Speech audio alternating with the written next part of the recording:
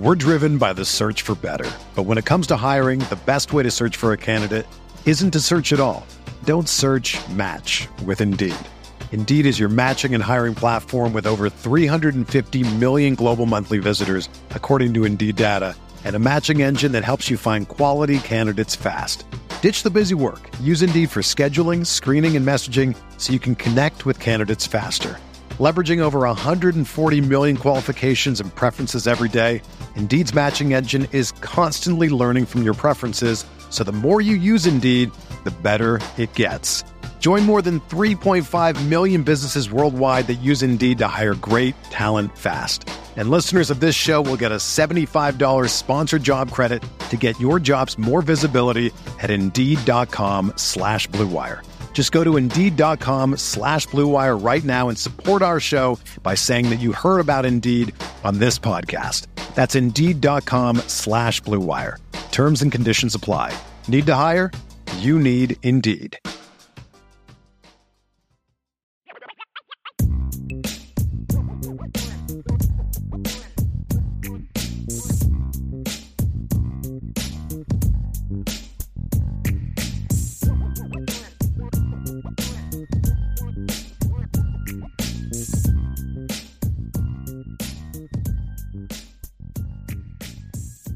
So let's move on to the mailbag, Ryan. We had a couple super chats that we want to get to here as we find some more questions. And I'm going to start at the top. And if you want to star the ones at the bottom, Ryan, to kind of help us get. So I'm going to go back top and see if I can find some more. But we did have a super chat from Randy Hernandez. Randy, thank you very, very, very much for that, buddy. I appreciate it. Keep up the good work, guys. Brian, you have a great product. I appreciate that. We appreciate that very much. I got a great team, and we're hoping to continue building that soon. So I do appreciate that, Randy. And then Brandon Plesner asks, do you think Notre Dame renews its contract with Under Armour or go with another brand? Is there any intel regarding this? When is the UA contract officially up? So I don't really – I've heard things, Brandon, but as far as where Notre Dame stands with another brand, most of the intel I've heard is just who's in the mix, nothing about where they're leaning. So I don't want to presume to say – I've heard they're leaning this way or that way or with Under Armour, away from Under Armour. I've only heard about who's kind of involved. And that's the only thing I'm really comfortable saying is that I do know that there's a lot of other entities involved with this. So there's going to be plenty of competition. But I don't know where Notre Dame is in regard to their happiness with Under Armour. I don't know where Under Armour is from a business standpoint. I know they've had some struggles in recent years. You know, Ryan, I don't know where they are in regard to can they afford to even be in the conversation with what Notre Dame's asking price is going to be. Not even asking price, but, you know, what they're being offered by other people. There's a lot to this that I just don't know. So I don't want to pretend to start saying this is the direction it's going to go because there's just so much that I don't know. I just know what I will comfortably and confidently report is that there are a lot of people involved in the conversation, which is going to always drive the price up. When there's multiple people involved, it drives the price up.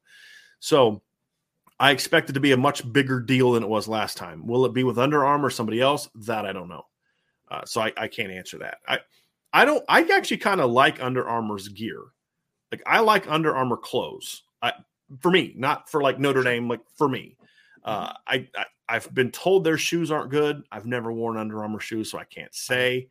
I have no clue. I like their gloves. I mean, football-wise, I think that there's some things I'd like to see them change. That I don't love I don't love the jerseys they've created for Notre Dame. To be honest with you, a couple of them of the road jerseys were pretty cool. I really like the 2015 Shamrock Series uniforms. When you see them like a fan wearing them, they look pretty sweet. When you saw the mannequin, it looked pretty sweet. It just looked really bad on TV because the numbers were same colors. I mean, just you couldn't see who was who in a lot of ways. Yeah. But I don't know why a lot of people don't like Under Armour. I actually kind of like the way that they look. I just wish that they would I think a lot of people dislike Under Armour. This is my opinion because they don't like the color of the pants. I get that completely. I hate the color of the pants. I was told by a buddy the other day that the expectations that the pants will, because we keep asking about this, right? So I was told that they're probably going to have the mustard pants again this year, but you can expect that to change down the road. So we'll see if that's true or not. So that's the best news of today. Yeah, I know, right? News. Yeah. So that's just what I was told from somebody who knows somebody who knows somebody. So just take it for what it's worth. I like I said, I like Under Armour's clothes. I think they're comfortable. I think they fit well. And everybody knows I'm a very anti-Nike person. Not because I don't like the quality of their clothes. I don't like their business practices and that's fair. Their hypocrisy towards things when they're doing what they're doing and they're going to make statements about things in our country and all that other stuff. So Nike can just, but their clothes are fantastic. Shine it up real nice, turn it sideways and stick it up there. Okay. That's my thoughts on Nike. So John A1 says, I think he meant, can Jaden Thomas play the pro slot role that Tommy Rees has been looking for, or will we see something else, Ryan? We're driven by the search for better. But when it comes to hiring, the best way to search for a candidate isn't to search at all. Don't search, match with Indeed. Indeed is your matching and hiring platform with over 350 million global monthly visitors, according to Indeed data, and a matching engine that helps you find quality candidates fast.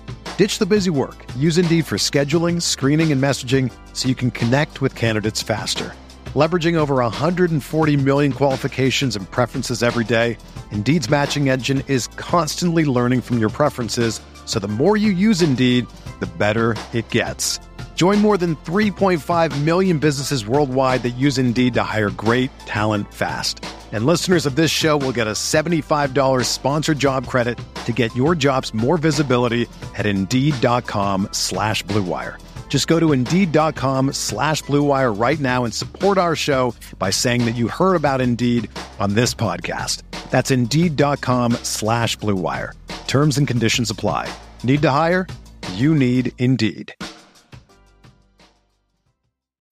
When you need mealtime inspiration, it's worth shopping Kroger, where you'll find over 30,000 mouth-watering choices that excite your inner foodie. And no matter what tasty choice you make, you'll enjoy our everyday low prices, plus extra ways to save, like digital coupons worth over $600 each week. You can also save up to $1 off per gallon at the pump with fuel points. More savings and more inspiring flavors make shopping Kroger worth it every time. Kroger, fresh for everyone. Fuel restrictions apply. He can. Yeah, I think that him and Lorenzo Styles are the easy ones for me for that. Because Jaden Thomas is going to be a little bit of a bigger slot, right? Like, he's not going to be the slot that you would envision, right? Like, he's not a Cole Beasley, Wes Welker, like that type of slot, even like an Antonio Brown type of slot. Like, he's a very different football player in that regard. But he has some of that quick twitch to him, and he has size, and he can finish through contact. So I think Jaden Thomas could be an interesting player in the slot. I also think Lorenzo Styles, although a little different than Jaden Thomas, can be that pro slot type because he brings a pretty good combination, in my opinion, talking about both players, to length, size, and then also I think they have quick twitch enough to navigate space. So I actually do like Jaden Thomas in the slot. I think it's an interesting fit. I do. In this offense, yes. And here's the other thing too, Ryan, that we learned a little bit about the spring, the little bit we've seen of Jaden Thomas. He showed himself to be a guy that can make people miss in space. And I think that the combination of his size plus that, and if you go back and read some of the evaluations I did of him in high school, I talked about the fact that he's actually pretty good with the ball in his hands, which you wouldn't necessarily expect for a guy his size. And so I think that's not a must for a pro style slot, but if you have it, I like it. And I think it's yeah. You know how Juju Smith-Schuster's been used by like the Steelers is kind of like that pro slot, right? Like he's more physical than like the quick twitch type of guy. I imagine Jaden Thomas would be in a similar vein to that, right? Yeah. Like you're going to win more of the physicality and the size than your quick twitch ability, but you have enough quick twitch where you can navigate enough space. That's what I kind of see with Jaden.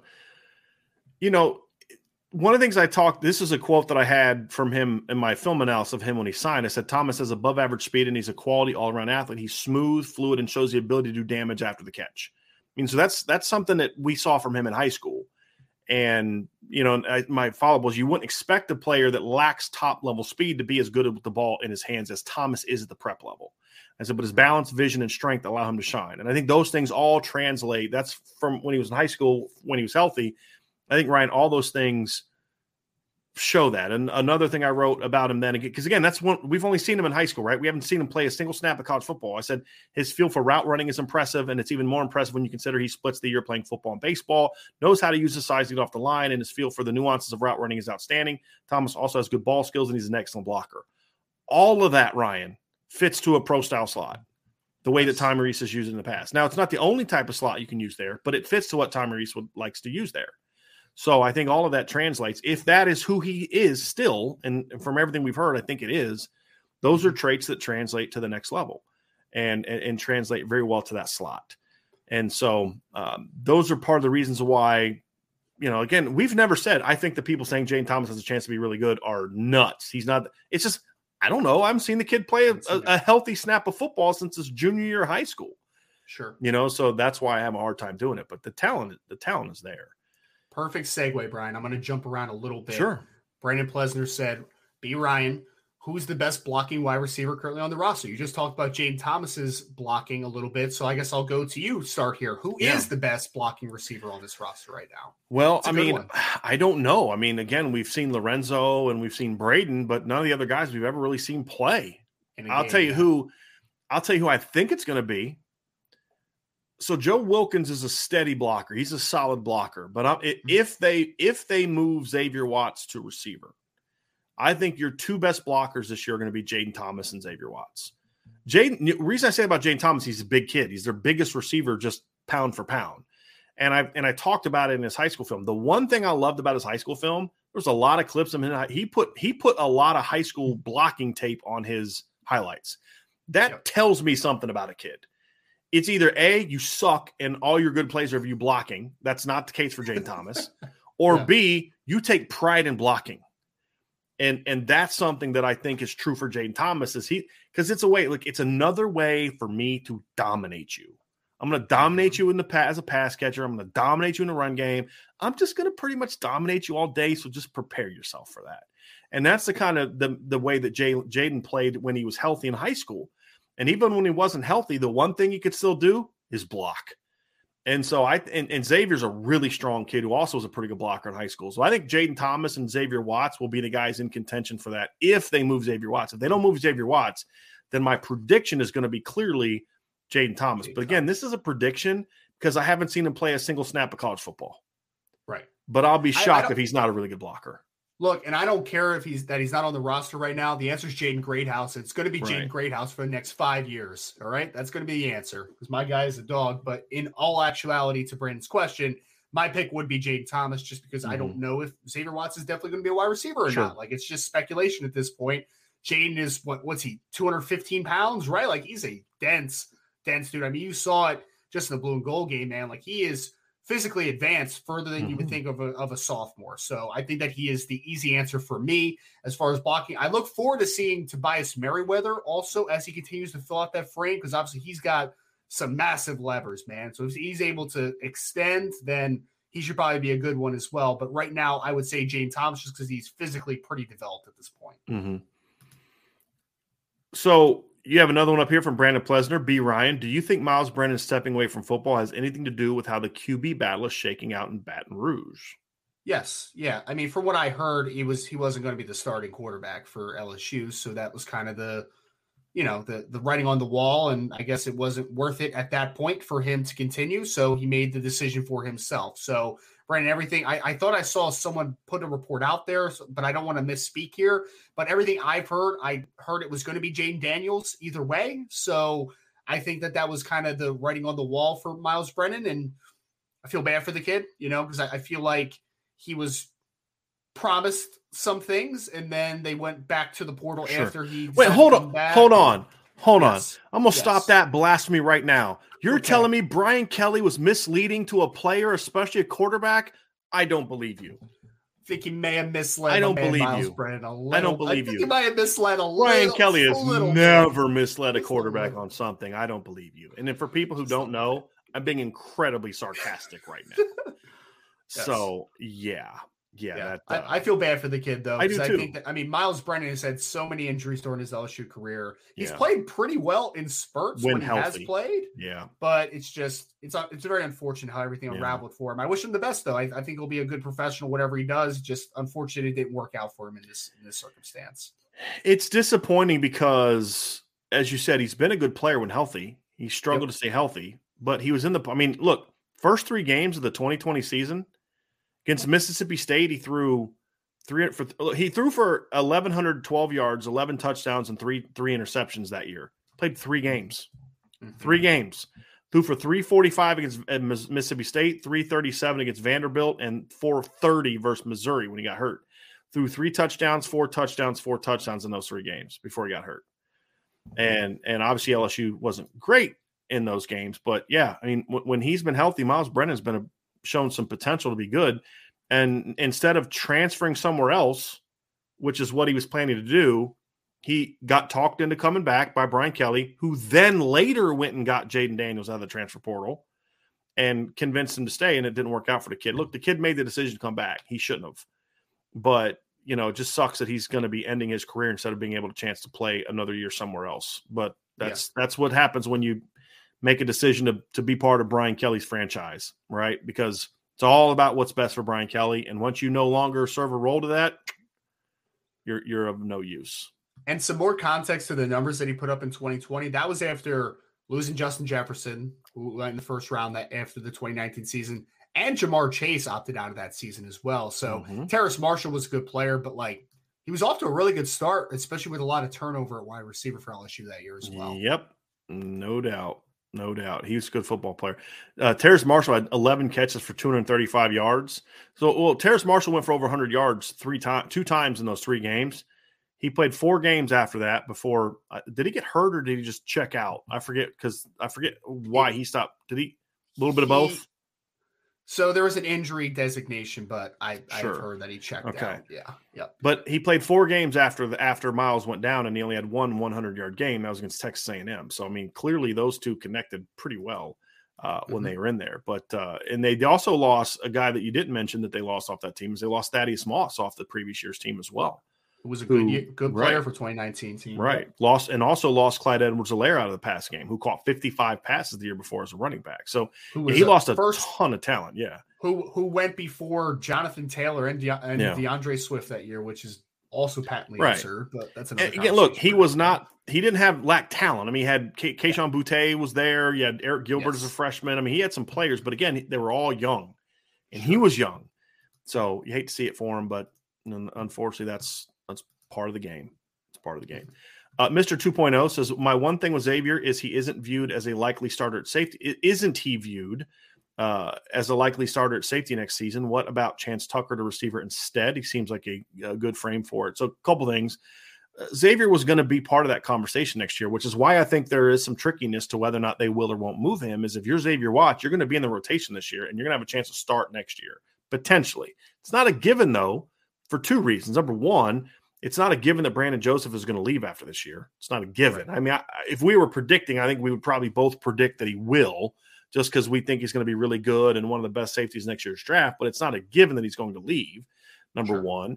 And then number 2, look, there's a pretty good freshman coming in next year who's going to have something to say about who starts at safety next year. And I know that people don't like playing freshmen, but Peyton Bowen's a kid that I think has a chance to come in and play day one. And so, but he would have played there. But I think that's the thing is if you're Xavier, you need to sit there and say to Notre Dame, you're not moving me again. So if you're going to make this move, it's a permanent move. I don't want to move to receiver and then move back to safety next year. And now I'm playing catch up again.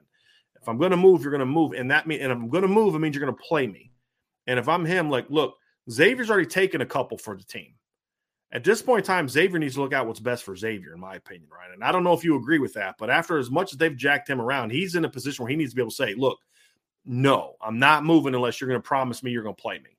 I think that's a big, important thing. And so if he does move, I would think that there has to be some sort of assurance that he's going to play. I would. If I was advising him, that's exactly what I would advise him to do, Ryan. But as far as Chance Tucker, there's Jaden Bellamy's another name that I've heard mentioned. The reality is none of those guys are helping you in 2022. Mm-hmm. And you're not taking a guy from another position who's battling for playing time so that he goes and runs on the scout team. You're not doing that. That's unfair. That would be, you're not taking over the team. You're screwing that kid at that point in time. Right. And there's things you can do in practice that allow your corners to get tested with your number ones, even if the scout team receivers aren't great. But if you got Matt Salerno and Connor Radigan down there playing receiver, those are good football players. I mean, they're going to give you a decent look. Plus, you can do things in 1-on-1, 7-on-7, half field reads, where you are challenging each other in the weeks that you need to do that. So I think they can get out of it, but I think that's a legitimate concern. And safety depth chart next year doesn't look as good as it does now. But I would argue that there's other options that they have for safety. Clarence Lewis, if the other young corners step up, I would love for Clarence. I've said if Clarence Lewis is a starting safety at Notre Dame, my opinion of him as a player would be tremendously different, because I think that's a role that would fit him very well. Philip Riley's a guy that I think could move there, especially with the corners. You've got if you move Philip Riley and Clarence Lewis, you'd still have two corners in the sophomore class that would go into next year with 3 years of eligibility left. You'd have two corners in the current class. That's Chance Tucker and Ryan Barnes. You'd have two corners in the current freshman class, three corners in the current freshman class in Jaden Mickey, Benjamin Morrison, and Jaden Bellamy. Plus, you'd have two corners coming in next year, at least one of which could crack the rotation early on in Christian Gray and Micah Bell. You'd have 7 corners. Even if you moved Clarence Lewis and Chance Tucker, you'd still have 7 cornerbacks on scholarship next year. And so, to me, that they've got the numbers at corner to move guys to safety where, honestly, Ryan, I think their games are better suited, and still move Xavier Watts, the receiver, who also I think is better suited as a wide receiver. That's my bias. I'm being honest. I do believe he's a better receiver than he is a safety. So I'm just going to be honest with you. That's my personal opinion, my bias. So I think there's plenty of options there to still have the depth and the talent to be good at safety, even if you did move Xavier to offense. I agree. I mean, you have options. There's options here. It's really interesting to see, because I mean, I really want this to be the final move for Xavier Watts, but I don't know if it's going to be, it's one of those things where you mentioned it. It's almost like a recruiting pitch, right? Mm-hmm. Like the staff needs to kind of sell him on the vision. Like, what's the next step for me? And is that the step, right? Like, cause I feel like it's just so back and forth with Xavier Watts. If he is going to make the transition, I want him to play. There's no doubt about it, because I mean, he has done everything you've asked of him, switching positions, doing all that type of stuff. And he had some nice spurts, I thought, last year at safety. Like, I thought he had some really good signs, but if you're going to make that move, I don't want to sacrifice development just to fill a number, right? Like, if he's going to make the switch, I think it's because he's going to impact you in 2022. So interesting to see. Chance Tucker, the wide receiver. I mean, I've never seen him catch a football or run a route, so I can't answer that conversation. I mean, I have seen Xavier Watts run routes though on his high school film, so at least I know that he's done it. So, and he's done it at Notre Dame. That's the other thing about Chance Tucker and Jaden Bellamy. If you move them to receiver, they're starting from scratch. Yes. A year ago today, Xavier Watts was playing wide receiver at Notre Dame.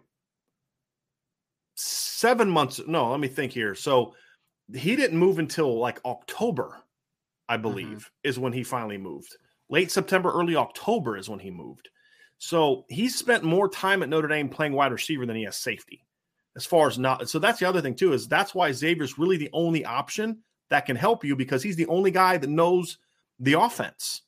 He knows the plays. He knows the alignments. He knows, you're not starting him from scratch. It'd be like taking a Chance Tucker, basically like you signed a freshman who didn't go through spring ball and then missed the first 2 weeks of fall camp and wasn't even allowed in meetings. He had mono, so he was sitting in the dorm, not at meetings, not in film, not doing anything, not getting any coaching. He's literally starting from scratch 2 weeks into fall camp. That would be what Jaden Bellamy and Chance Tucker would be going through. That's not fair to them, and it doesn't help you. Xavier Watts can get up to speed much quicker. Yeah. And Tommy Rees knows what Xavier Watts can and can't do at wide receiver because he coached him for 2 seasons. So that's why I think Xavier Watts is the one that makes the most sense. And the only way that I would not move him is if he says, no, I don't want to. And I can't blame him. I can't blame him if he doesn't want to do that. I completely understand where Xavier would be coming from if he decides that's not what he wants to do. I just hope he does move, because I think he can help you. And I really do. I think Xavier Watts could move, and by the time you get to September 3rd, that kid's playing for you and helping you. And then as the season goes on, he can help you even more. But that's why I like him there. And those other guys, they're just not going to play there, right? I mean, that's the thing is you're not helping those kids at all. You're not. They're not going to play. I mean, if they have to put Chance Tucker at wide receiver or Jane Bellamy wide receiver this year, Notre Dame's in big trouble. Big trouble. That's not the case with Xavier Watts, in my opinion. It's just, that's like an emergency option type of thing. Right. Like it's that would be completely out of necessity, not out of just a guy being a guy, right? Like that's yes, I agree completely to that. Yep.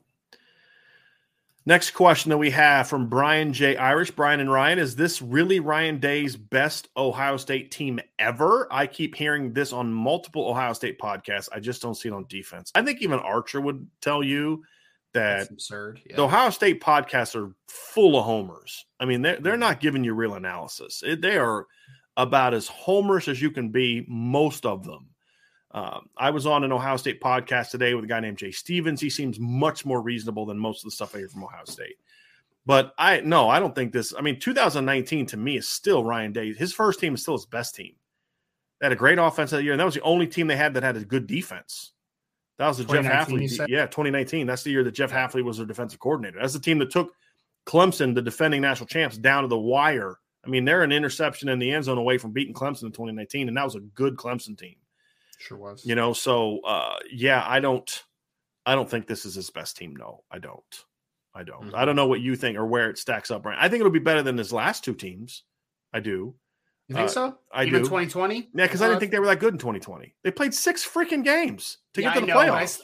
I still think that, like, from a full roster perspective, they were just more like a better team overall. I put it like this. I don't think they were, but I'm not going to argue with you about it either. You can have a good conversation. I just don't think the team was that good because they missed all of spring. They missed all of that was not they were not well coached. They made a lot of mistakes. They were talented, but they weren't a great team because of all that other stuff. That's my issue with that team. If you want to go maybe like NFL draft prospects, you could be right. But I was never impressed with that team. I thought the Clemson game was a bit of an anomaly. Mm-hmm. What we saw against Alabama in Northwestern and Indiana was more indicative of what that team was than what we saw against Clemson. But it was talent. And I think the Clemson game speaks to what you're saying, Ryan, is whatever you say, Brian, there's one thing about that team. It was very athletic and talented. That I'll give you. I'll definitely give you. It was a very athletic team. I just think it was a great team because of like all the issues I've mentioned. That team had no business being in the playoff. 6 freaking games. I know. 6 games. That whole season was a mess, man. The whole Big Ten and Pac-12 cancellations and all. That was a mess. It was absolutely a mess. I would agree, though. 2019, just off the top of my head, like that was a good football team. It really was. That first year with Justin Fields, like they were a really talented team. So that would be, I don't see this team being as good as that. Like that's. Yeah, I think that's high expectations, very high expectations. How about this? Could this be their best offensive team? Yes. Yeah, you could say that 2019 team was also pretty good on offense. Sure. But that would be my question for you is because they beat Cincinnati that year. Go ahead, Ryan. Well, no, I was just going to say this past year, you had 2 first-round picks in wide receiver. You had another that caught over 1,600 yards. You had a 1,000-yard freshman as a running back, and you had a quarterback that threw 48 touchdowns or 40 something touchdowns, whatever it ended up being. So it could be though. I wouldn't put it past. Sure. We have to see what the development of the other wide receiver are outside of Jackson Smith and Jigba. Like if Marvin Harrison Jr. really is that guy, or if he's just a really good player. But it could happen for sure. I expect the offensive line to be a lot better than last year, which would be a big yes, I agree. Here's why I would state the case for why it has a chance to be. Now, the thing about that 2019 offense is, obviously Justin Fields, and you had good receivers. You had Chris Olave, KJ Hill, Garrett Wilson was a freshman, Austin Mack. They had a great running back in 2019, and he was a veteran, J.K. Dobbins. And obviously last year's offense was really good too. But here's why I'll make my case. That year in 2019, they had a first-year starter quarterback in Justin Fields. And while Justin put up insane numbers that year, he played a pretty soft schedule that year. It was. They had a lot of inflated numbers because of the schedule, but they did blast Cincinnati 42-0. They scored 38 on Wisconsin the first time they played. They scored 34 on Wisconsin the second time they played. And if you remember, that was a really good Wisconsin defense. They hung 73 on Maryland, 52 on Northwestern. I mean, they blew a lot of teams out, but I don't think those were really good teams. I thought Michigan was very overrated that year. And I just kind of felt like they just out-talented people that year. The thing I like about this team potentially, and again, I don't think it may be true by the opener, but it'll be true by the middle end of the season, is they're not going to have to rely on the receivers to be so dang good. Your CJ Stroud's going into year 2. And I think to your point, I think where the offensive line is going to have the biggest benefit to Ohio State this year is I think once it kind of gets their groove, because, you're moving some guys around and Notre Dame's moving guys to guard, where I think it's a little easier to move a guy from guard to tackle, even if you did used to play that position. You've got some new guys stepping in, all those type of things, but they're changing the mentality just like Notre Dame is. That's why you hired Justin Fry. He is Steve Adazio disciple, physical, run the ball. I mean, UCLA was a pretty physical running team last year, Ryan. Now, will he be able to get him going as quickly as we expect Harry Hiestand? I think that's the question mark. I think that's to me is the big question, because you had 2 young studs last year, quarterback and running back. They're now a year older. I don't see them regressing, so I don't think the receiving core has to be as good as it was last year, in my opinion. Mm-hmm. Now, will it be better than 2019? That's the thing is, so it's either last year or 19, right? I don't think the 2020 offense was that great. And again, for all the reasons we talked about, not that they didn't have talent, but they didn't have an offseason. Right? Mm-hmm. I mean, they're going through a global pandemic. You can't be around each other for several months. Right. And we're going to have a season. These kids had mentally checked out because they didn't think they were going to have a season. Right. You had guys, I think some of their players who actually went in the portal and were going to leave, if I remember correctly, before they decided to come back. I think that's what happened. But it's 19 or 21. I think receiving core in 2022 should be still better than the 2019 group, in my opinion. I mean, I think your leading receiver that year was KJ Hill, if I remember correctly. Yes, that sounds right. So, I expect them to be better there. Let me actually go look at this real quick because I want to make sure that I'm accurate. Yes, Chris Olave was their leading receiver in 2019. KJ Hill, yards-wise, KJ Hill was their leading receiver in catches with 57. Gotcha. And they had Benjamin Victor. Garrett Wilson was a freshman. You had Austin Mack, who was banged up that year. Your tight end was Jeremy Ruckert, who only caught 14 passes. And then J.K. Dobbins caught 23 balls. So when I looked at this team, Jackson Smith and Jigba is better now than what anything they had in 2019. Because again, Chris Olave was young, and KJ Hill's a nice player, but that's it, right? I mean, he doesn't start on this team, in my opinion. No, I don't think he does. I don't think so either. So I think the talent at receiver is better, and I'll make the same argument for them that I just made about Notre Dame. I don't care about experience as much at receiver and running back. I don't. I care about talent. If you have the talent and you're getting coached well, you're going to be good. Right. And that's why I think they're going to have a good receiving core, better than 19. I think Travion Henderson and J.K. Dobbins is a really interesting conversation that we could probably do a whole show on. Dobbins was really good. He was really good, but I think that Travion Henderson has a chance to be really good. Is he going to be 2,000 yards and 21 touchdowns good like J.K. was in 2019? No, I don't think he's going to be that, but I think he's going to be good. And I like the depth at running back this year, even with the Evan Pryor loss. They're not as deep as they've been. I like Notre Dame's depth better. I've said this before in the past, especially when we thought they're going to have Jadarian Price. But losing Evan Pryor, who it was announced today that he's out for the year with a knee injury, really takes a big hit to that depth. Yeah. But, it's going to come down to the O-line, Ryan. So, backfield in 2019, a little better than this group. I think the receiving core is better. Is CJ Stroud better than Justin Fields? That's a debate we can have. But I think the offensive line is going to be the big key. Is the offensive line going to be played to its potential? That I think is going to be the difference. But there's no question that the defense will not be what it was in 2019. Yes. No way. Not. Absolutely not. Yeah. No way. They don't have any. They do not have a Malik Harrison, a Pete Werner at linebacker. I don't care how much you want to sell me on Steel Chambers. He ain't Malik Harrison and he ain't Pete Werner. Would never say that he is. Yeah. You had Jordan Fuller on that team. You had Chase Young on that team. You had Baron Browning on that team. You had Jeff Okudah on that team. That defense was way better than this defense, in my opinion. And I don't care. Yeah. He is not a wizard. No argument. Right? Jim Knowles is not a wizard. He's not happening. So that's where I'm at. Very good question. Very good question. Very good question. P-Dub with a recruiting question. What is your thought on the new DN target, Jaden Moore? Also, how many Jadens do we have on the team? That's a good question. I want to say one thing real quick, Ryan, to preface before.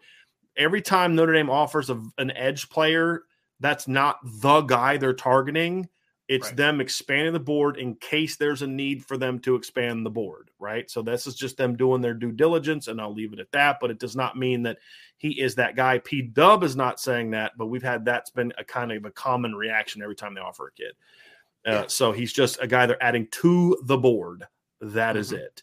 Now, Ryan, as far as kind of things that maybe you like, you don't like, how he kind of would fit in that position, I'll allow you to answer it. And yes, Notre Dame likes recruiting guys named Jaden, apparently. Yes. Jaden and Jalen, a lot of those guys. Jaden Greathouse, Jaden Osbury, Jaden Mickey, Jaden Lamar.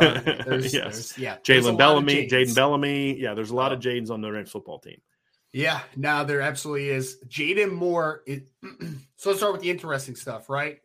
You want to go to Max Preps and check out his stats for a second. He was on a team in 15 games, I think it was, or 16 games it may have been. He had 155 total tackles playing on the edge, 30 tackles for loss, and 17 and a half sacks. So he had some just absolutely stupid production last year as a junior. That was in one season, by the way. That was in one season. He plays in California. This is what he is stylistically as a player. 6'3", 225 pounds listed. I watched his film. I saw a decent amount of twitch. I saw change of direction. I saw a frame that I think could add a decent amount more weight. And he is a relentless football player. He played hard from snap to snap until the end of the whistle. I like that stuff a lot. I'm missing bend with him right now, and I'm missing real ability to win outside track. I actually thought he had some decent power. Like, he was a pretty good speed to power converter. So I think as he continues to get bigger, he has some pop in his hips, and he has some ability to gain weight and have those types of upside. I'm looking forward to seeing him for his senior season because, I mean, the production's wild, Brian. Like, I mean, just from a 1 year sample size, he had some silly production out of the state of California. So we'll see. I just, people are going to want to compare him to a certain player, right? And he's not that guy. But it's an interesting edge group that they are building. The board that's with guys like Caleb Herring and guys like Blake Purchase. They're interesting football players, and I look forward to seeing how he develops. All I know, though, is that he has some nice moments on film, and he has some just absolutely absurd production to him. Next question. John Zabrowski asks, Ryan, what is Lindsey's ceiling this year? Could he blow the roof off and be a first-round pick? No way to the second part, John, in my opinion. I mean, he's just not the high-volume kid to ever warrant that value, in my opinion. Look, if Braden Lindsey plays up to his talent level, I think he's a draftable player for sure. I just think that you're going to be dealing with 1 year of production and you're going to be dealing with limited volume. And he's not the biggest guy in the world. So I think he's more a mid to late day 3 type of football player if he puts it all together. Teams are still going to, quote unquote, gamble on him a little bit because they've only seen if he has a big season. He's had spurts of productions in the past, but it would really only be one big year of production, right? So I think that it's still a day 3 type of football player, but he has a big opportunity to make himself a absolutely draftable player based on the traits he has. But we'll see. Kevin Park asked, don't you believe the entire season on offense is dependent on the offensive line? Only to a degree. Not all of it. I mean, if the offensive line plays great, but the quarterback stinks, it won't matter. I mean, if the quarterback plays great and the offensive line stinks, then it doesn't matter. I think those are the things to me. Sorry, Ryan, I'm getting like a million things going on. You're fine. So 87,000 people texting me and needing this and needing that and all that kind of stuff. So I apologize, but look, if they're going to be a great offense, they all got to play well. Sure. The quarterback's got to play well. Running back's got to play well. Receivers got to play well. Tight end's got to play well. Offensive line's got to play well. But I will say this: I think that the biggest neutralizer the biggest sort of the thing that could hurt the team the most is the offensive line. The offensive line can't do it by itself. But where I'll give Kevin's comment a lot of validity is the offensive line struggling can drag every other group down much more so than any other position. Because if the quarterback's not great, there's things you can do to get to be okay there, right? Receivers can step up. You can design plays. You can scheme certain things to give your quarterback success, right? If the receivers are just okay, there's other things you can do. If the offensive line's not good, it drags everything else down. And the perfect example of that is last year. I think Notre Dame had a lot more talent on offense, and people realized they just never got a chance to show it because A, they were poorly coached from the technical level at receiver, and B, the offensive line stunk for most of the year. So that is what I will say, Ryan. What say you? Yeah. No, I agree with a lot of your points. Offensive line, I think, can be the huge tone setter, obviously, to an offense. And I'm a traditionalist in the fact that I think you win from the inside out. So I think it could definitely you saw the limiting factors of the team just last year, right? I mean, Kyron Williams was making chicken salad out of chicken bleep a little bit at times, right? Like he was doing that type of work for this team. And we had a question yesterday about how much Jack Cohn's arm strength maybe was limited at times because the offensive protection was not as good as it needed to be at times, right? So I think as long as the offensive line is better, I think that you're going to see those playmakers have a lot more opportunities. And I agree with you, though, Brian, to the sense of like, if a wide receiver group isn't great, there's still other ways that you can supplement that production, right? You can supplement rushing production to a degree as well.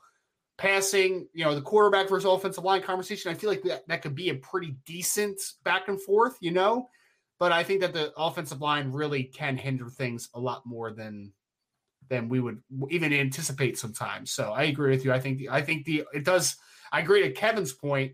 I think offensive line is the main factor that will kind of set the table, but I definitely don't think it's the only factor. Everybody needs to play well. Now, there's a question that Antoine had, Ryan, and I want to throw this at you. Antoine is a Michigan fan. He's another one of the non-Notre Dame fans that does a great job in our chat, so we welcome him. Here's my question for you, Ryan, because I actually think there's some merit to this. It says Jim Knowles' defense is designed for his pass-happy conference it came from. I still want to see this defense do something against tight ends and fullbacks with all them safeties. So let me speak to that, just my initial thoughts, Ryan, and I want to hear your thoughts on this. I think Oklahoma State was pretty good against the run last year. The thing is, though, it wasn't necessarily a league that was great at running the ball per se. It's not a conference that necessarily has a bunch of great rushing teams, but I actually think they were a pretty good rush defense last year. I will also say this. That wasn't necessarily a trend of all his defenses. And I do think he has coached in leagues that are a little bit passive. Because he was in the ACC before that, also not a league that's designed around physical, powerful running teams. But I also think one of the misnomers about the Big 12 is the Big 12 was a little different deal last year than it had been in previous years. The Big 12 had a lot of teams that could run the football last year. Baylor was a physical running football team. Iowa State had the best running back in the country, in my opinion, last year. Now, his production wasn't always there because, like I said, at times they didn't run it as much. But if I could have any running back in the country last year, I'd probably take Breece Hall. That's just my personal opinion. Iowa State's offensive line was terrible last year too, which people don't talk about at all. And he still averaged 5.8 yards a carry, had 20 touchdowns, and rushed for over 14 yards. And he doesn't exactly have like burners on the outside taking the pressure off of him. You know what I'm saying? Yeah. Like if Charlie Kolar is the guy that you're expecting to take the pressure off of you, you know where I'm going with this, Ryan. Yep. So I actually think the Big 12 was a little bit more physical last year than it had been, and that's when his defense was at its best. So I don't know if I accept the premise that his defense is designed for that, although it is true that he has come from leagues where it was a bit more of a pass-happy type of situation. So I'm having a little tough time kind of answering that, but I don't think it's necessarily geared to that. I'll say this. If he is intent on running a 3-3-5, I would be happy if I'm Notre Dame. It's adapt to survive, man. I mean, look, he adopted more of a 3-3-5 approach because of the teams that he was playing against, right? Mm-hmm. I mean, like to your point, they may have been a little more run heavy than in recent years this past year, but for the most part, the Big 12 has been a pass happy league over the last few years. So you have to adapt to have the production in that department if you are a Jim Knowles at Oklahoma State in recent years. I will give him some leeway to Antoine's question because I do think Jim Knowles is a really smart defensive coach. Mm-hmm. So I do think that he will adapt, and I think that he will find his footing. I think that what does play into Notre Dame's favor, to his point, though, is the fact that Notre Dame has some tight ends, obviously, that they can throw out there and they can create some mismatches, I believe, especially Michael Mayer. Obviously, he's a proven commodity. So early on in the season, I think that there are ways that you can take advantage of Jim Knowles, especially if he is sticking sort of to what he's done in the past. But I think by the end of the season, Jim Knowles, or even by the middle of the season, probably, I do think that Jim Knowles is going to be much more of a diverse defensive scheme. I think you'll see some 3-man. I think you'll see some 4-man fronts, but I think he will adapt eventually to fit into the style of the league. But I do think it is a legitimate concern early on to heavy run teams, to teams that utilize tight ends. I think Notre Dame can take advantage of some things early on, but I do have faith that Jim Knowles will figure it out because I do respect him as a defensive mind. Yeah. There's something else about it that I hear this a lot. I've seen this from several Notre Dame fans, and I don't understand it. John Zabrowski says Ohio State has a good secondary, in my opinion. The rest of the defense is pretty weak. I've seen people say this before. I don't get that. Ohio State ranked 96th in the country last year in pass defense and yards allowed per game. Yep. You know, they weren't exactly a defense that also was necessarily good at, yards per attempt. I mean, they gave up over 400 passing yards to Tulsa in a game that was more competitive than the final score would dictate. I don't really understand why some people actually say that. I'm really having a hard time with that. It's just names, Right. I mean, like Denzel Burke's a talented kid. Cameron Brown's a talented kid. Ronnie Hickman's a talented kid, but it hasn't been great, obviously, right? That's why those rankings and why those numbers are the way they are. If Jim Knowles can get the best out of them, then maybe, sure. Yeah. I mean, they just had a guy transfer in from an Oklahoma State defense that Notre Dame threw for over 500 yards against, and he was considered their first or second best player. It's like Tanner McAllister, who Lorenzo Styles torched for a touchdown on the first drive of the game. So, I don't know. I just don't see it. I've had somebody say Josh Proctor's a first-round draft pick. Okay, I guess. I mean, I don't know where the heck that's coming from. But to me, if you put Notre Dame and Ohio State's secondaries together on a roster, 2 of the 3 best players are Notre Dame guys, in my opinion. And the reason I guess I have an issue with this is because those same people a lot of times will then say Notre Dame's secondary is the big question mark. Notre Dame was better statistically last year than Ohio State was. I think their top-level talent's every bit as good as Ohio State's is. And Ohio State has question marks in the secondary just like Notre Dame does. I don't understand this constant drumbeat of Ohio State's good. I still feel like people are living in the past. Like, this is not a Jeff Okudah defensive backfield. This is not the 2015 backfield with 3 first and second round picks in their starting lineup. I don't see it. Now, I could be wrong, and maybe it was coaching. Maybe their secondary was just horribly coached, and that's possible. And to a degree, it is true. Statistically, at least, part of it was coaching. But I don't think this is like a Ohio State defensive that we've seen in the past that had 2015, Marshawn Latimer couldn't even get in the starting lineup, right? That's how insane that secondary was. This isn't that, in my opinion. Denzel Burke's a good football player, but I just think because he's at Ohio State and started as a freshman, there's an assumption that he's a future top 5 NFL draft pick, and I haven't seen that yet. I think it's a little bit of both areas. I do think that it's oversold because it's the Ohio State thing for sure, and the lineage they have had producing defensive backs. But then it's also, I mean, talent-wise, they're much better than the 97th. That should be the 97th ranked pass defense. But until they prove it, that's what they are, right? So we'll see. They have upside, but have to put it together. So I guess I don't know, man. Even the upside, I don't know. I don't see it. I really don't see it. I mean, this same secondary gave up over 400 yards 3 times in 8 games in 2020. You know what I mean? At what point? I mean, I know coaching was bad, but dude, I don't know. I guess we'll see. I hope I'm right. That's one thing I will say. I sure hope I'm right. I hope you're right on too. This one. Another day is here, and you're ready for it. What to wear? Check. Breakfast, lunch, and dinner? Check. Planning for what's next and how to save for it? That's where Bank of America can help. For your financial to-dos, Bank of America has experts ready to help get you closer to your goals. Get started at one of our local financial centers or 24/7 in our mobile banking app. Find a location near you at bankofamerica.com/talktous. What would you like the power to do? Mobile banking requires downloading the app and is only available for select devices. Message and data rates may apply. Bank of America N.A., member FDIC. Mother's Day is around the corner. Find the perfect gift for the mom in your life with a stunning piece of jewelry from Blue Nile. From timeless pearls to dazzling gemstones, Blue Nile has something she'll adore. Need it fast? Most items can ship overnight. Plus, enjoy guaranteed free shipping and returns. Don't miss our special Mother's Day deals. Save big on the season's most beautiful trends. For a limited time, get up to 50% off by going to BlueNile.com. That's BlueNile.com. Let's get to some more here. We ended up getting some really good questions here today, so I really like these. Let's get to this next one. Connor Patton says, why does Notre Dame always get so many injuries before the season begins? Is this normal?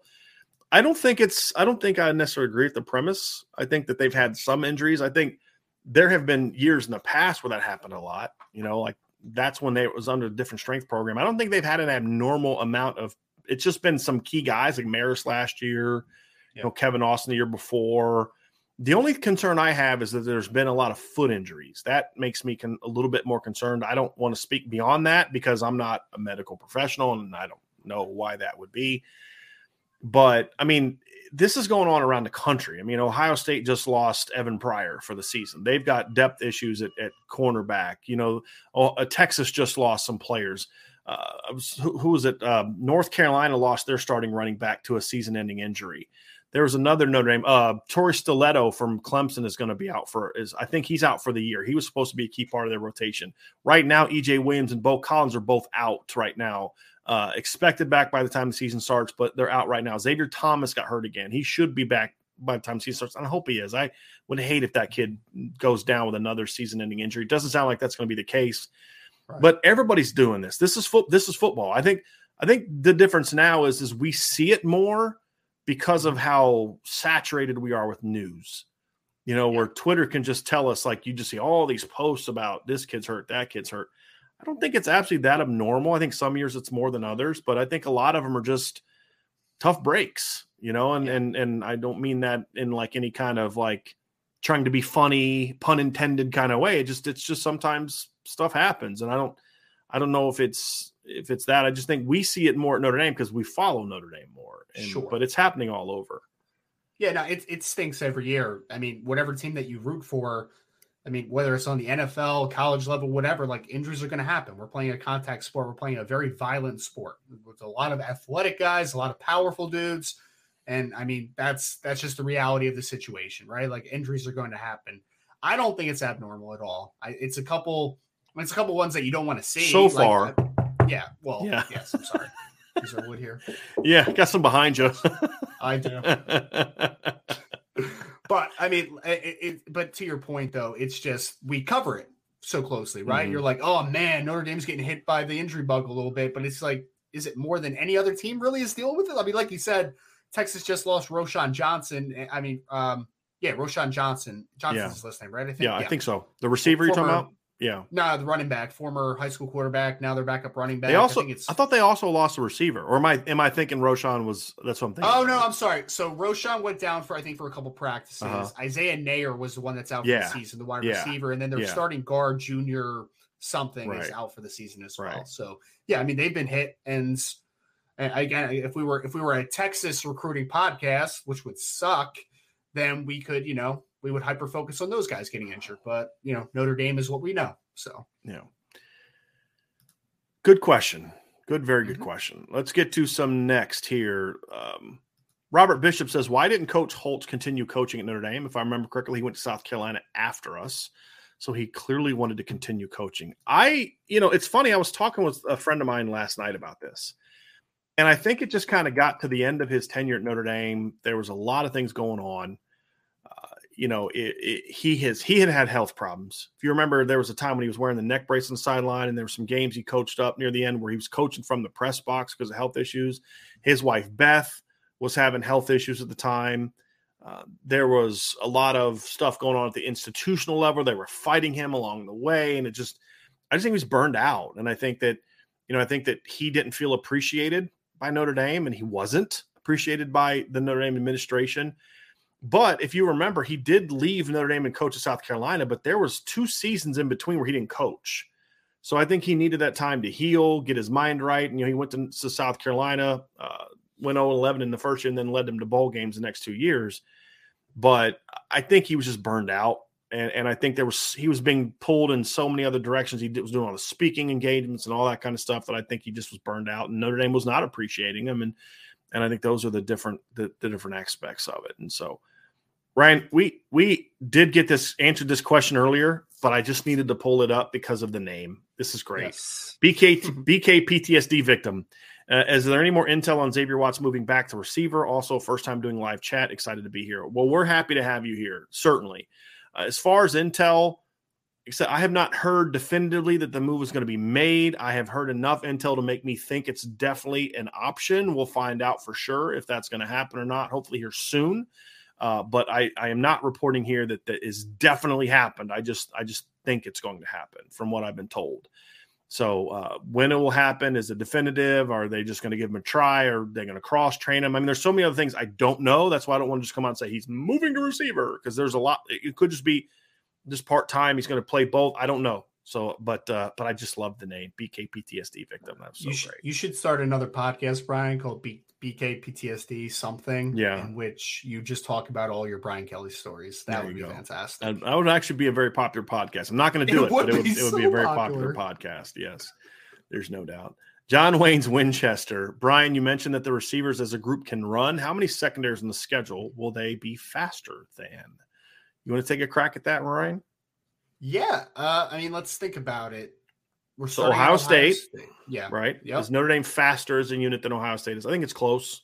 It's close. I think that's it's one that's close. Point. Yep. Yeah, that's a close one. Marshall, Cal, no. North Carolina, yes, in some spots, but as a whole, I think Notre Dame. I would give him the edge. I mean, outside of, I know Tony Grimes is a talented football player. He can Storm run. Duck, I think, is a tough kid, but I don't think he's like exceptionally fast. He's more savvy cover guy, physical, I think, than he is the flat out can run. They have another young kid whose name escapes me right now who can really run. But they're more. They got a couple guys at the top. As a whole secondary, no, they can't run with Notre Dame. You have BYU, no. Stanford, no. Again, couple really good players in the Stanford secondary. But if we're talking about faster, the question was faster. Kelly kid or whatever. But he's not like a burner, I don't think. He's just long. Right. The safety that they had last year that missed a lot of time, I think is a good player. Again, whose name escapes me. I'm having one of those days, Ryan. I'm having an old guy. You're good, man. You're good. But he's a good player. But speed, no. Syracuse, no. Again, Garrett Williams is really good. This is actually a conversation, though. You think so? Top to bottom? See, because I think they got two guys that can run, but I don't know. They have two. I mean, both their starting corners can really run. Right. Garrett Williams can run, and then Deuce Chestnut on the other side can run as well. Yeah. So the one-on-one matchups, I think, are a little comparable, but I agree with you. Yeah. From a full scope, right. Notre Dame does. Okay, so let's say their two corners can run with Braden Lindsey and whoever the W is. Who's running with Lorenzo Styles in the slot? Exactly why that would be my thing. Point. But it is kind of funny that Syracuse is one of the few teams that we are talking about having the kind of speed, because a lot of people may not assume that. But like you said, Garrett Williams is a kid that's getting a lot of day one, day two NFL draft conversations, and he can run, like you said. This is weird to think about, but they may have the best cornerback duo on the schedule for Notre Dame. Yeah, I mean, Deuce Chestnut had a quietly really good. Ohio State should have be in the conversation. A good one, right? Yeah, sure. I think Clemson has some guys that have some reputation. I don't know if I would put them there. I'm not a huge fan of their secondary, which leads us to them part of this conversation. I don't think Clemson secondary is as fast as Notre Dame's. Now they may be better players, but speed. USC secondary is not what it's been in the past. It's not there. BC, no. Navy, no. Who are we leaving out?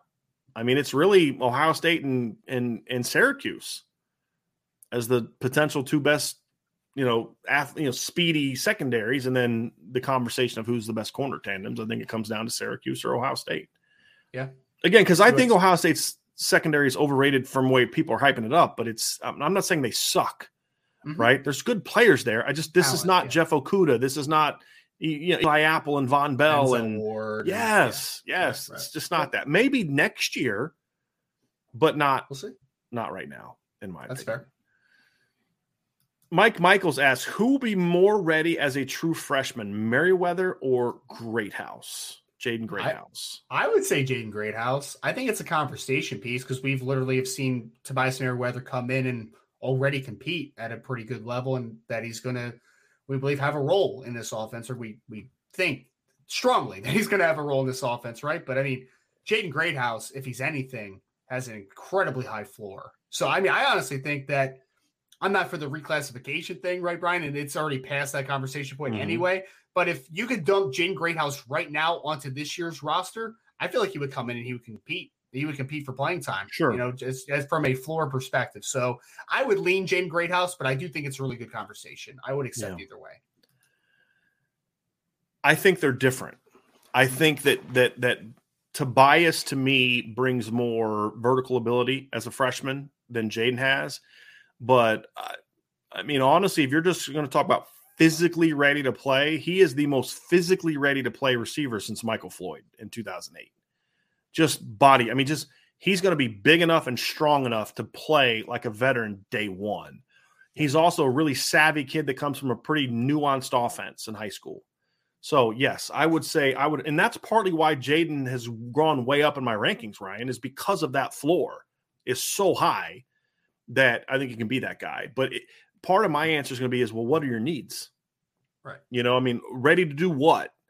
Ready to be a vertical player? Okay, well, that's Tobias Merriweather. Vertical be a pure boundary that can win one-on-ones. That's Tobias Merriweather. A guy that's going to come in and physically be ready to compete and maybe catch at a higher volume, that's Jaden Greathouse. Mm-hmm. And so it just depends on what you're looking for. But yeah, Jaden is a pretty advanced, nuanced player. There's no question about that. There's no question about that. He's certainly the most ready to play as a freshman. How would you rank the 2023 class, as much as we love it, in just regard to playing as a freshman? I would go Greathouse, Rico, Braylon James, Dylan Edwards. As far as full-time receivers. That's how I would rank it. Yeah, I agree. Which is pretty funny because, I mean, if we just fully open up the scope to just playing in general, then Dylan Edwards maybe bumps up the list because he's probably going to be a return man pretty early. 100%, you know? 100%. Yeah. And he can do some things out of the backfield and all that. Yeah. But I'm just talking purely as a receiver. Just come in and play as a receiver. Would that be the order you go with? Yeah, that's the exact same order because I think Jaden Greathouse, like I said, is about as college ready as you can get. I think Rico Flores, I mean, from a route running perspective, Rico gets it, man. Like he understands it. He plucks the football consistently. And that's where I'm coming from, right? Like it's like Braylon James can play as a freshman just by his God-given athleticism and size alone. I'm simply referring to their game. The other reason I put Dylan Edwards at the bottom is because he's never played receiver before. So I'm talking about from a standpoint of where they are in their receiver games.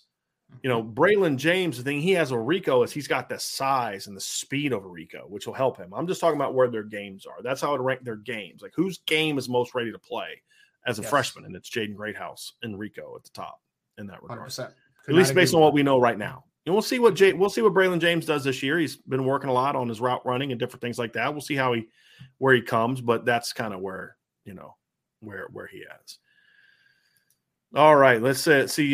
Tom Flavin says Freeman's knowns, attracts top assistants, recruits dudes, effective game plans, in-game recruits dudes, inspires new culture. Unknowns, develops dudes, effective game plans, in-game adjustments, comments. So where I will disagree with you, Tom, is as a head coach, we know nothing about any of those things other than the attracts and, the first part, right? So, I mean, that's kind of like a rigged game a little bit. We don't know about any of those things. What we do know of him as a defensive coordinator, however, is he does develop dudes. He does have effective game plans. And I do think they did a good job last year in making in-game adjustments after the first couple weeks. Sure. I thought they did a pretty good job of making adjustments in-game when he was the coordinator. Now, how will he be as a head coach? That I don't know. Different level, and I understand why there's doubts about it because they didn't make any really, great adjustments on defense in the bowl game until it was too late. And on offense, I actually do think they made adjustments. I just don't think there was anything they could really adjust to that was going to work once they realized, like, okay, the offensive line can't run block and the receivers can't get off a press. So Not great. Yeah. Let's talk about limiting factors. Those two things can limit you a little bit as an offensive play caller. But I mean, to your point, Brian, he has shown that he can do those things as a coach. It's just now a different perspective on how Right. well he could do those types of things. So I agree completely. Right. But the things we know, he's a very attractive personality. Right. And he can definitely recruit and bring and get people to buy in, right? Right. Because I'm bought in. I think you're bought in. Like Oh, a yeah. lot of us are bought in. Oh, yeah. He can attract. The question is now, tangibly, as a head coach in the head coaching role, can he do it? It's a question mark, but it's going to be a fun ride. It's going to be a fun ride. Here's a question. John Zabrowski says, I'm going to give you a chance to respond to this, Ryan. Jackson Smith-Njigba is the best college receiver since Keyshawn Johnson. Ignore Calvin Johnson, who had like 24 catches. I just want to say Calvin Johnson literally never caught fewer than 48 passes in a season in college. Yes. Like literally doubled up whatever number you threw out as a true freshman. He also, the next year, he had 48 catches for 837 yards as a freshman. He had 54 catches for 888 yards as a sophomore. And he had 76 catches for 1,202 offenses and 15 touchdowns as a junior. No idea what you're talking about. That was playing with Reggie Ball, too. Thank you. Thank you. Wasn't great. He did not play in the triple option. He played for Chan Gailey. Yes. So I don't know where that came from. And so he's also, all due respect to Jackson Smith-Njigba, really good college receiver. Maybe this conversation completely changes if he has a dynamic season close to what he had last year. But we've seen. You remember Larry Fitzgerald at Pitt? That was Devontae Smith 2 years ago. Right. There's been some dudes, man. There's been a couple good guys, Yeah. sorry. Yeah. So, we'll see what the resume looks like at the end of the conversation because, again, we have a full season of Jackson Smith-Njigba at least. Yeah. But there's been some guys. There's been some other dudes. He wasn't even Ohio State's best receiver last year. Most productive because everybody's trying to stop their best, right? I'm sorry. Garrett Wilson was their best receiver last year. It is. And I didn't even. Someone just put in the chat, man. If we're talking about just a single season, Jamar Chase was dumb. Oh my gosh, yes. He was dumb. Dude, you could argue they had two receivers on the team better than Jackson Smith. And this is not a knock on Jackson Smith-Njigba. He's a really good player. It's just this is not even a debatable thing for me. Just Michael Crabtree. How about Justin? Do you want to see a nuts profile? Go look at Justin Blackman's game by game. Oh gosh, yeah, at Oklahoma State. Oh my. Yeah. It was crazy, man. His worst game was like 8 catches for 100 What yards. was his last year? Because you showed this to me one time, and it was really, what was his last year? He was in the 2008 class. So what his last year been, what, 2010? 2007? Wait. No, he was part of the 2008 class. Justin Blackman. 2008. He's part of the 2008 recruiting class. He was part of the Michael Floyd, Julio Jones, AJ Green recruiting class. Also some really good players there. So he came out as a junior, right? So right. So they've been 2010. Yeah, I think so. Right. Justin Blackman that year had 111 catches for 1,782 yards and 20 touchdowns, and only played 12 games. Here is his by 8 for 125, 10 for 132, 6 for 174, 10 for 127, 13 for 190, 10 for 207. By the way, he's scored a touchdown, at least one in every single game. 5 for 157, missed the K-State game. 10 for 173, 9 for 145, 10 for 130, 8 for 105, 9 for 117. That was his 8 for 105 was his worst game. He was nuts, man. That was his sophomore year. That was his redshirt sophomore year. So he did. And in 2011, he had 121 catches and 18 touchdowns.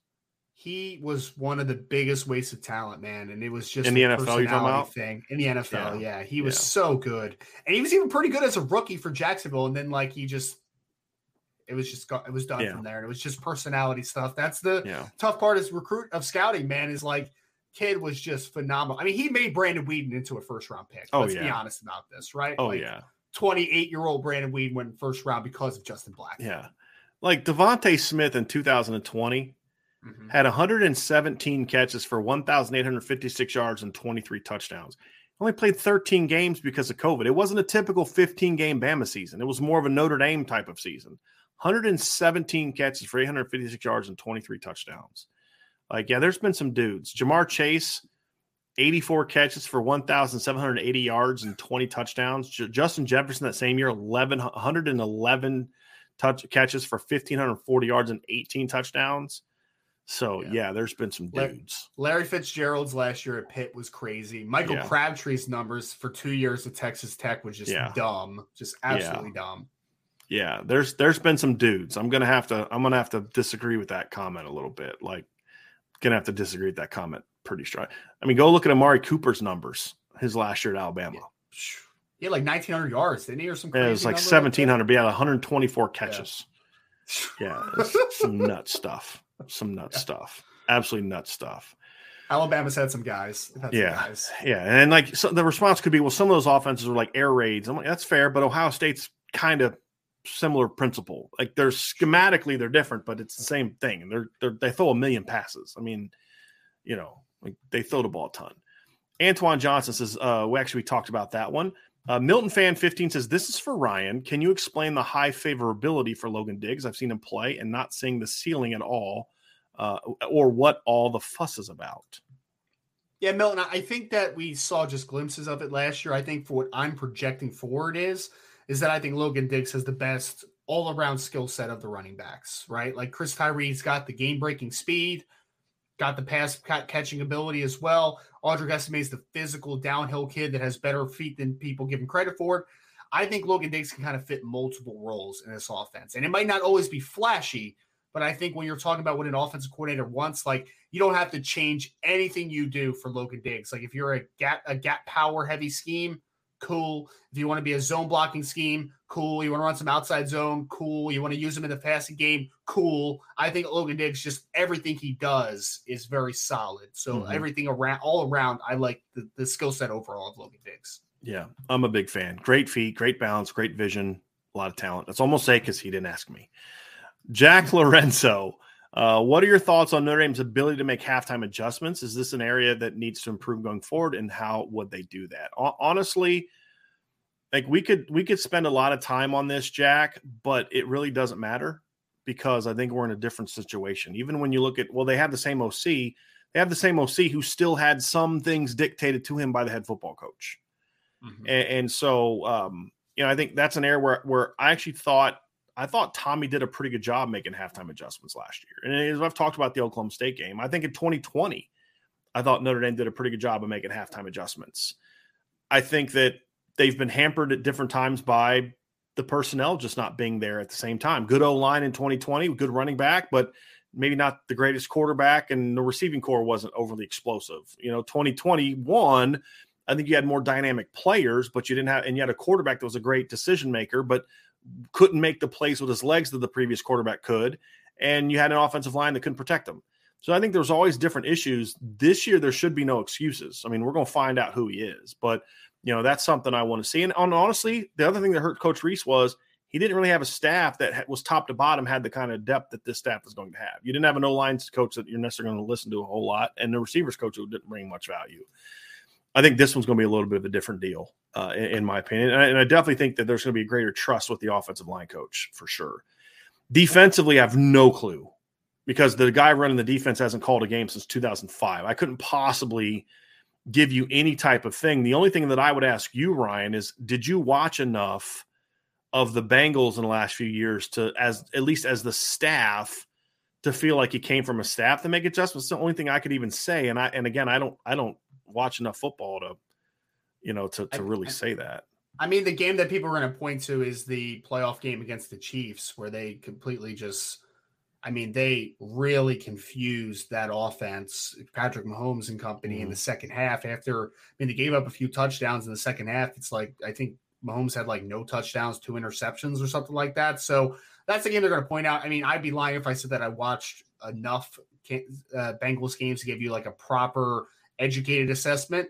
I will just say that the Bengals definitely did have some really good moments down the stretch in the playoffs last year that leaves you to believe. I mean, even the Rams, this was like a quiet thing, but like the Super Bowl, the Rams came out of the second half and were not great out of halftime. Like the Bengals really jumped on them quickly, both offensively and defensively. And then the Rams had to kind of come back at the end a little bit. But I think the Bengals did have a lot of nice adjustments last year. Last question is from Brian J. Irish. Brian and Ryan, we've been asked this before. Brian and Ryan, which do you prefer? I'll let you answer it. I'm going to answer one part of it, Ryan, and then let you kind of take the crux of it. Which do you prefer, receive or kick off for the second half? Does the opponent have a say on what you do? I rather kick off first. I never understood BK's way on this. So number one, yes, the opponent can have a say on what you do.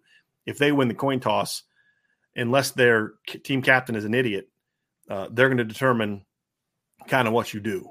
And what I mean by this, there was, I think it was a high school game I was at where they won the toss and they say, what did you choose to do? And they said, I'm trying to remember how it went down, but basically the other team deferred and they chose to kick off, which meant the other team could then choose. Because what deferment means is it's not, okay, if you defer, the other team is going to make their choice, but that means that team gets to choose for the second half, right?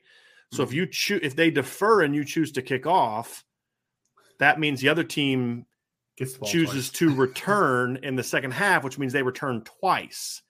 Yeah. And so I was like, I don't think you. And so then it's funny because I'm walking back. They're like explaining to the head coach what happened, and he's like, "What are you doing?"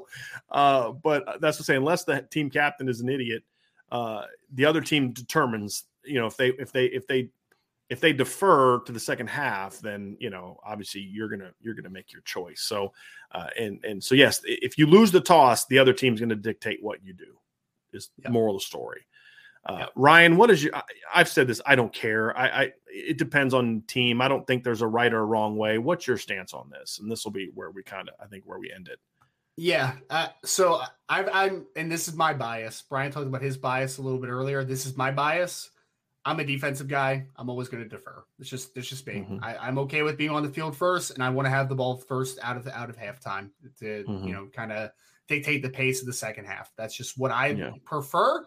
That's my bias. I'm a defensive guy. That's what I'm always going to do. Let's defer, take the ball, start the second half. That's my thing. Yeah. It's my jam. And but see, here's the thing though. It's what you want to do. It's because how you would build your football team. 100%. Right. 100%. And that's the reality of it. And my point is that I don't think your way is wrong. I'm an offensive guy. I want the ball. My point is simply, I just don't think it matters that much. It's just about what your strategy is and what your team is built around and all those kind of things. So that to me is the much bigger deal. So that is going to do it for today's show. Appreciate everybody's patience as we got that little hiccup in the middle, but as Ryan, of course, as I knew he would, just took it and rocked it. So we'll be back tomorrow. We're going to talk about the offensive line and a little bit more in depth about the tight ends tomorrow. 6:00 tonight, Sean and Vince are going to talk more about the potential TV deal, and they're going to have a fun little what would you do if you could go back in time and make a change at Notre Dame. They have a question about that, which is going to be a lot of fun. So that's tonight at 6 p.m. Eastern on the IB Nation Sports Nation show. So you're going to definitely want to tune into that, which means you need to, of course, Ryan, to know when that is, you need to obviously join the message board. Number one, hit the like button, everybody. Subscribe to the channel, hit the notification bell, share this podcast, leave a 5-star review.